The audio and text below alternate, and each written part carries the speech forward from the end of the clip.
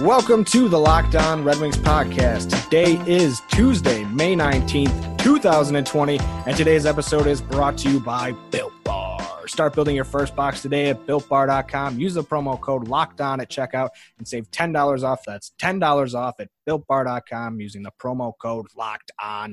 I'm out of breath. I am your host, Detroit sports writer Noel Bianchi, here today, as always, with longtime Red Wings fan Ethan Smith. Hi, Nolan. How are you doing today? Can I ask you a question really quick? Mm-hmm. What's your drink of choice? Like non-alcoholic, alcoholic? Alcoholic. I don't know. I've been on gin and tonics lately. Gin a little bit of juice. Orange good. juice. I like What that. about you? I like that. I have been getting fed vodka cranberries this weekend. Oh, that's good. So Vodka cranberry. that's what I'm going with. You put a little bit of cranberry in, put some water in, then you put some lemon drops in there. I'm really weird about putting water in cocktails. I don't know why. I just do it for the cranberries. It just kind of dilutes the sweetness of the cranberry a bit. It's just like anything, like water and anything. I don't know why. It's just like this weird mental block thing. Like I can't use a dish unless it's completely dry. You know. Oh, that's weird. Yeah, I don't know what it is. But today we have part two of our two-part interview with longtime Red Wings photographer Mark Hicks. If you missed yesterday's episode, be sure to go back and check that out. He talked about some great behind-the-scenes stories, including being in the Devils' locker room after they beat the Red Wings in '95, the story from the plane ride to go meet the president after they won the Cup, and much, much more. Today is even more exciting. We talked to him about his famous picture that he took of Darren McCarty beating up Claude Lemieux with Shanahan and Adam Foote in the background. He talks about how he got that photo, how he ended up creating the spot between the benches that you now see Mickey Redmond in from time to time, and much, much more. Be sure to subscribe. Tomorrow we have bonus episode Shenanigans with Ben Raven from NLive. He's going to be coming on to do a souvenir stand draft. We recorded an episode with him a few weeks back. We did a Red Wings rewind on the 2008 Cup final, just remembering where he was during those days. But I think we're going to save that for a later date and maybe try and get a couple more of those together. Just where were you? And then we'll clip them up together and put them out there. I don't exactly know how it's going to go, and then as I mentioned yesterday, the Locked On Red Wings podcast is now on YouTube. So we don't have full episodes on there, but we do have all the best clips going forward will be posted there, so you can check that out as well. Enjoy part two with Mark Hicks. We'll see you guys tomorrow. I'm sure you must have taken some knocks then. Between, like, I'm sure you must have. Yeah, there must be some Stitches story or something like that. It's got to be a brutal spot. I come close a couple times, really close. One time I was sitting there and I remember film. So you got to, like, put your face down, and we had no helmets on, right? So your coconut's sitting right above the bench. And a guy comes – I forgot who we're playing. They just changed the shift. So they had to have the defense in the right because Rick Zombo sat right next to me, jumped over the bench and sit down. And then I heard a weird noise, like a ting, because that was the year the guys were trying aluminum sticks. So he was trying to clear the puck. Somebody's trying to clear the puck. Fedorov tried to get a stick on it, went ting, and it turned. Fedorov was like 5 feet in front of us, and it went directly 90 degree right into Rick Zombo's mouth. Oh, my God. Sounded. He was about 8 inches from me when it happened. I had blood all over my equipment, everything. I mean, it was everywhere on the bench of the floor. And if you want a DNA sample, go to a hockey rink and take one off of a bench of a floor of the hockey bench. It sounded like somebody shot a puck through a watermelon. Oh my. Oh, my God. He just bent over like this, and when he stood up, he looked to his left and he looked to the right, and I was like, oh, my God, dude. But that was one probably – What trainers? Did the trainers, like, rush over and take care of that guy? Like, what? Just completely cover his whole face with a towel, and you just escort him right off. I mean, and those guys know, like, they got family in the crowd and wives and kids. You see, when guys are hurt bad, they go in the tunnel right away. When a guy comes off the ice and goes right in the tunnel, yep. His wife, and he don't want his kids watching TV, seeing what's going on there, I mean, level, they're all normal guys that probably don't mow their lawn, but, they live somewhere, they got kids, their husband, and brother, and uncle, So there's no glass in between those benches. Is anybody ever talking to you during the game? The guys know you. Never shut up. Usually, like early in the season, the guys sitting in those two spots are sitting there the whole game because they ain't got a chance in hell of getting on. night and take their helmet off and sit right down. So Hicksy, you got me for the whole night. So how you feeling? What's going on? You know, Chris Draper one time sewed Dave Lewis's shoes together during a game. Oh my! Back like his skate was broke, so he kept bending over. He's reaching right under the bench and tied Dave Lewis's laces together. So that was kind of fun. Did he trip? Well, a little. Out before he went did a header. So a lot of shenanigans goes on the bench, stuff like that. People ask me a lot, what's the worst fight I ever saw as far as the bloodiest? Todd Gill was just a Windsor Spitfire, was on the team when Carmanis bought him, tougher than eating nails. And Jim Nill, Red Wings own Jim Nill. And both those guys go about $180, you know, 5'9", and both guys are, you know, if you hit them in the head with a ball bat, they'd ask you why you did it before they beat you up, you know. Right in front of the bench, and they went hard. No defense, went hard. And kind of like Marty McSorley, Probert, they finally just got to the end of it, and they were like, you done? I'm like, I'm done. So we used to shoot out of the penalty boxes all the time. We only had a 10-inch piece of glass in the penalty box, and when you stand up the camera and go right above it. So all those guys would come right in. And he comes in, and I'm changing film in my camera, and all of a sudden my whole camera and my legs get all just spray painted with blood. I'm like, what the? And I look over, and the buckle for his helmet was under his chin. And when Todd Gill ripped his helmet off, it ripped a hole right through his chin. So he was sitting there breathing. It was like a blowhole on a whale. All of his air, clothes, all of his air, everything was coming in and out. I mean, they were cut over both. Both guys were like a train wreck. You would have thought they fell out of a plane. And they played the third period. They must have probably 50 stitches. They had about 10 minutes to get all the blood off the ice. I got more of those if you want them. You know. Joey Kosher, everybody wanted a Joey Kosher picture when he first came up, right? Because he used to punch people so hard that he had no skin over his top 3 knuckles. You know, like the little white knuckle on a chicken bone? Yeah. That was that. And you couldn't tape them up. But, you know, if you're going to go, you can't have anything, not even a Band-Aid on your hand. So there was a bounty out on a picture of his hand for a while. Finally, he hollered at me. He says, Hicksy, I heard there's a bounty. He says, you might as well get the money. Go shoot him up. Oh, I love that. Remember they had a sports magazine called The National for just about a year. It was supposed to be like a daily, kind of an ESPN feel, but more of a Wall Street Journal kind of ESPN. I don't know. Yeah. National put this bounty on $500 if anybody get a picture of Joey's hands. And you got it. Well, I should give half to him probably.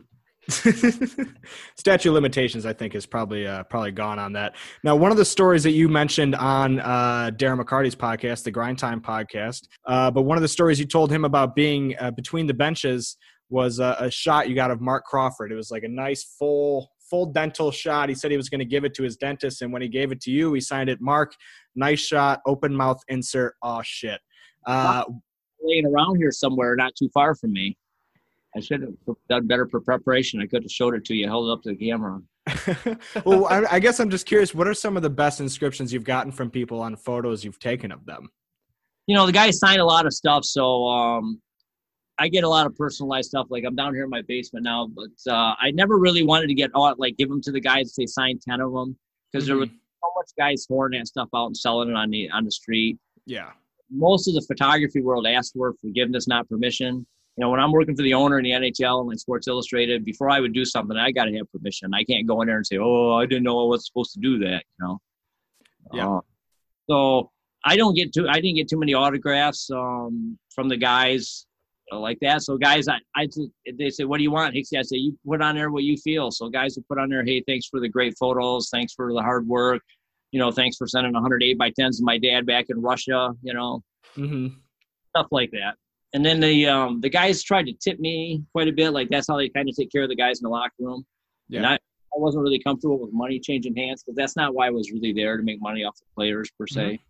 So I'd always tell them to give me a hockey stick. So I got a pretty good hockey stick collection. Who's your favorite? Oh, man. Probably the Russian 5. Right when the first year they came, we stayed after the team photo, and I took a picture of the 5 of them, and all 5 guys gave me their gloves and their stick. Wow. Here, Hicksy, thanks. So that was pretty impressive. That was a memorable time. So I got those sticks. I got Mario Lemieux scored 50 goals in 46 games in Detroit. And I told him I'd give him all rights to the picture. So he gave me his stick from that game. Wow. I got a Paul Coffey autograph stick, and Paul wasn't a real happy guy in Detroit. He didn't really get along with the front office people very well. And, he kind of came in as a Band-Aid guy, and he had a bad back. Mm-hmm. That's a cool stick. Who else? I got, some sticks from Gordie Howe and Ted Lindsay and those guys when they skated the charity games. So that's pretty cool. I got some aluminum sticks. Those are weird, man. I wouldn't want to. That's a great collector's item. Yeah. Honestly, I'm too young to remember that. I did. That was a new thing I learned today was that guys in the NHL played with aluminum sticks at one point. I think they did it up to about December 5th or 6th that year, and somebody got cross-checked in the face and almost, lost. Almost killed him. That's the pain. Maybe we ought to get these out of the game. Oh, man. Now, we would be remiss if we let you go without asking you about March 26, 1997. Now, one of the other quotes that was on that Darren McCarty podcast is he walked out before the game and told you, Hicksy, get your camera ready. What do you remember from that night? Well, anytime you're playing those guys, and that was a big game back then. They were the two-time Stanley Cup. We had to get through them to get to where we wanted to go. Everybody knew the bad blood was boiling from the previous year when Drapes got, face planted into the boards by Claude.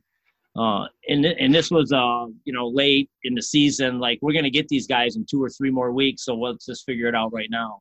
So as Darren walked in that day, I used to run a lot of remote cameras. One of the things I'm kind of known for, I put a camera in each net, put a camera over each net, put a camera maybe across the ice right on the bench. And every time I push my main camera, all 6 cameras take pictures. Okay.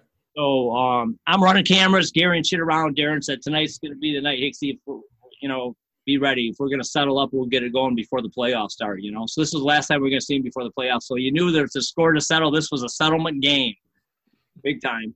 The NHL mandates that you have to have 4 holes cut in the glass for media photographers. So they're on the goal lines, and then the next where you go down the aisle, right there cut. So in the first period, Reuters, AP, the news services, Free Press and News, we always give them the prime spots in the first period because they're working under deadline. As soon as they take that picture, they're literally putting it on a laptop and hitting the send key from sitting right there under Joe. Mm-hmm. So the bad thing about that spot is if you're down at the Zamboni gate, you got a little 4-inch by 8-inch hole, and all the fight happens in the other end of the arena, you're nothing but a spectator. Yeah. Well, I purposely I just signed the spots as a team photographer. I gave the Free Press and the SI or whoever else was there that night all those spots in the first period. And I went right by the visitor bench, right where the aisle is by the visitor bench. And back in those days, the side glass in the Joe was only 30 inches tall. Now the way around is 8 feet tall. Oh, I mean, you could almost stand on a milk crate and reach right over the glass and take pictures. So I thought if this is going to go down, it's going to be epic. And then I'm on the outside of the glass. I don't even have a corner hole, so I'll stay in the middle for the first period. And I think it went down right in the first period. Now, I don't know what period it went down. Yeah, it was the first, I think. Well, anyway, I didn't have a spot that time, so I shot it from the middle of the ice. It happened all right in the middle of the ice, right in front of me. Then Darren started giving the underhanders to Claude, and I could see through the camera lens, here comes Vernie like he's, in the Olympics trying to do the sprint with all of his shit on. So I said, oh, this shit's coming, and you can't see everything because I'm looking through a camera lens. I don't see a little hole, So I could tell, everybody's skating fast right at me. So that was Shanahan had foot down on the ice and damn near killed him. Then he seen Wah coming, so he turned around and came flying. Well, they all did their pirouette and their, dipsy-do, and everything happened right in front of where Darren was at. So, and that's right next to me. So Darren grabs Claude and drags him across the ice because he's still in a turtle. And the video doesn't show very much, but he grabs him by his jersey and slams his head into the boards about 3 times right into Colorado bench, and the players are all backing up. Darren's like, they're all like, you're good. Yeah, we get it. In this game, so that's kind of how that unraveled. And then we used to have a small video room. Now everything's digital and instant, Mm-hmm. They had a lot of video cassette recorders that did the beta. I guess it's the real thick tapes. So as soon as the game was over, the video room's maybe 8 foot by 8 foot and had about 30 TVs on one wall and 30 recorders on the other wall. The whole team didn't undress. The whole team, helmets and everything, jammed right in that room. Was hollering at Joe, our video coach, like, rewind it. They wanted to see the tape. They wanted to see it right away. So, he found a spot and rewound it, and they played it over about 10 times. And I jumped up on Joe's desk with a wide-angle lens because the whole team was this and that. They were like, stop it there. oh, they were at the big check, Yeah. So, That was shot on film, and that was the third out of 4 shots that you took of that moment, correct? I was lucky that I got into that fight with you carried lots of film and 3 or 4 cameras. So all the cameras you're carrying are at frame 1. So in case you got to run. So I just did reload it right before that happened. So boom, boom, boom, boom, boom, boom. And then you got to take all the film out, reload, and put all new film in. What's that like when you see that all developing and you know that like you can't just start ripping, like you have to time these things? Are you like I guess just what's going on in your mind? Yeah, there's different, like in a game like that, you're not shooting any individual pictures that are like, really tight 400 millimeter lens shot of a guy all laying down. Because that's like a upper deck, like a trading card picture. That's good for that player. But you're recording a momentous game late in the year against a 2-time Stanley Cup champion. So you're trying to pan out a little wider and get more than one guy in the picture. So you actually, you do plan for that, use some different lenses. Like I wouldn't go in there with big glass for that game. Mm-hmm. You want to more get the moment and the fans and the people holding up the signs, behind the fight. One little kid's got a vest sweater in that picture. He's holding up a sign, "Do you want to rumble?" You know who's somebody that I've always been really fascinated by? Britney Spears. No. Close. Brandon Dendler. He is the founder of Mima Remedies, which is a CBD company providing full spectrum CBD hemp oil and flower. Now, Brandon, a Southwest Michigan resident, uses only 2 ingredients in his CBD hemp oil and flower. First, USDA certified organic MCT oil derived from coconuts. Who doesn't love a good coconut? And CO2 coconut. Extracted full spectrum CBD from hemp organically grown in Oregon, where Mima founder Brandon Dendler got his start working in the industry, working with other Michigan State alums. So to celebrate Mima's first season growing their hemp in Michigan, we are giving Locked On listeners 25% off at MimaRemedies.com. If you're looking for a high-quality CBD product from a brand you can trust, Mima is a match made in Michigan. All products are third-party lab tested and always below 0.3% THC. The full-spectrum extract retains terpenes and flavor of hemp flower with no additives or flavoring. You can also find them on Instagram at Mima Remedies, Facebook, and then go to MimaRemedies.com, like I just said, enter the promo code LOCKEDON at checkout, and take a nice 25% chunk right off of that bill. 25%. I can't believe that. That has to be a mistake. Are you sure it's not? It's not 2.5%? No, it's 25% off. Send me that link. I want to get in on this. You got it. Right now. Where's your favorite place that you've ever seen that picture displayed? Or I guess any of your pictures, frankly. Well, I've seen them everywhere. I mean, they've been in Sports Illustrated, the Free Press, full-page ads in USA Today. I've done work for Nike. So it used to be really cool to see this stuff. Now I get to where this is 20 years ago now, right? We're dating ourselves. I'm getting to be an old geezer here. But I coach a lot of hockey. My kids all played pretty good travel hockey. We were down playing in a tournament in Indianapolis, Indiana. Sunday night, we're playing a championship game about 9 o'clock. It's snowing like 8 inches of snow. Everybody's got to drive all the way home to Michigan. And a guy comes in with a big piece of cardboard. And he's got 5x7s, 8x10s, 11x14s, and these little banners and everything. And they were all the McCarty fight picture. So he's in there going around to the moms and dads sitting in the seats like, you want to buy these? You want to buy this? You want to buy this? And he's selling, making money. So it was boiling my blood, and the other guys were just laughing, So they went over, and they told the guy, like, oh, that guy over there, he really wants to buy one of your pictures. But guy comes over like, oh. So I was like, hey, so I thought these were all licensed or something. How does that work, And he says, I know the Red Wing team photographer. He's a good friend of mine. I work with the Red Wings. I said, oh, that's got to be amazing working for the team. You got an office there? Do you get to park with the players? Or you fucking piece of... And I just went off. Get Ixie, pull it back. I was like, yeah, God. I told him, like, you idiot. That's the guy that took that picture. He owns the rights. You got to leave before the police come. It's intellectual properties. It's federal court, federal law, $800 an hour attorneys. Unless you're going after a big fish, you're going to drop $20,000 just to get a court date. Yeah. And if you call the local police and say, oh, that guy's in there selling pictures, they're like, he could be selling espionage. Like, dude, we're handing out parking tickets. Mm-hmm. So it's a tough, that whole industry's kind of hoard up a little bit, kind of a tough industry. Do you have a photo that you love to look at a mural maybe or something like that where you go to and you're like, damn, I took that. Well, and I love that, just. Oh, the place would be walking into the Red Wing locker room. About 90% of the pictures on that wall are all me. Wow. I mean, all man. There's probably not any place that's like the other place that's kind of cool is I do a lot of work for Wayne State and Jeff Weiss and those guys over there, and they've really transformed our athletic department the last 15 years into something pretty reputable, Mm-hmm. And so if you win the your league championship, the GLIAC, they put a 4 foot by 8 foot mural of your team over there, and they've got about, since I've been with them the last 20 years, maybe 25 of those winners. So when you walk in their kind of Hall of Fame, you're like, holy Christ.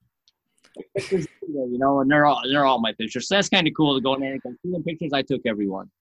Yeah, that is awesome. But there's no like really one picture. The Crawford picture's fun. Like you can YouTube that. That's a Crawford Bowman fight. Remember when Crawford went absolutely nuts? Mm-hmm. Lost his mind, and Bowman was just smiling at. The funny story on that one was we traveled right after that game.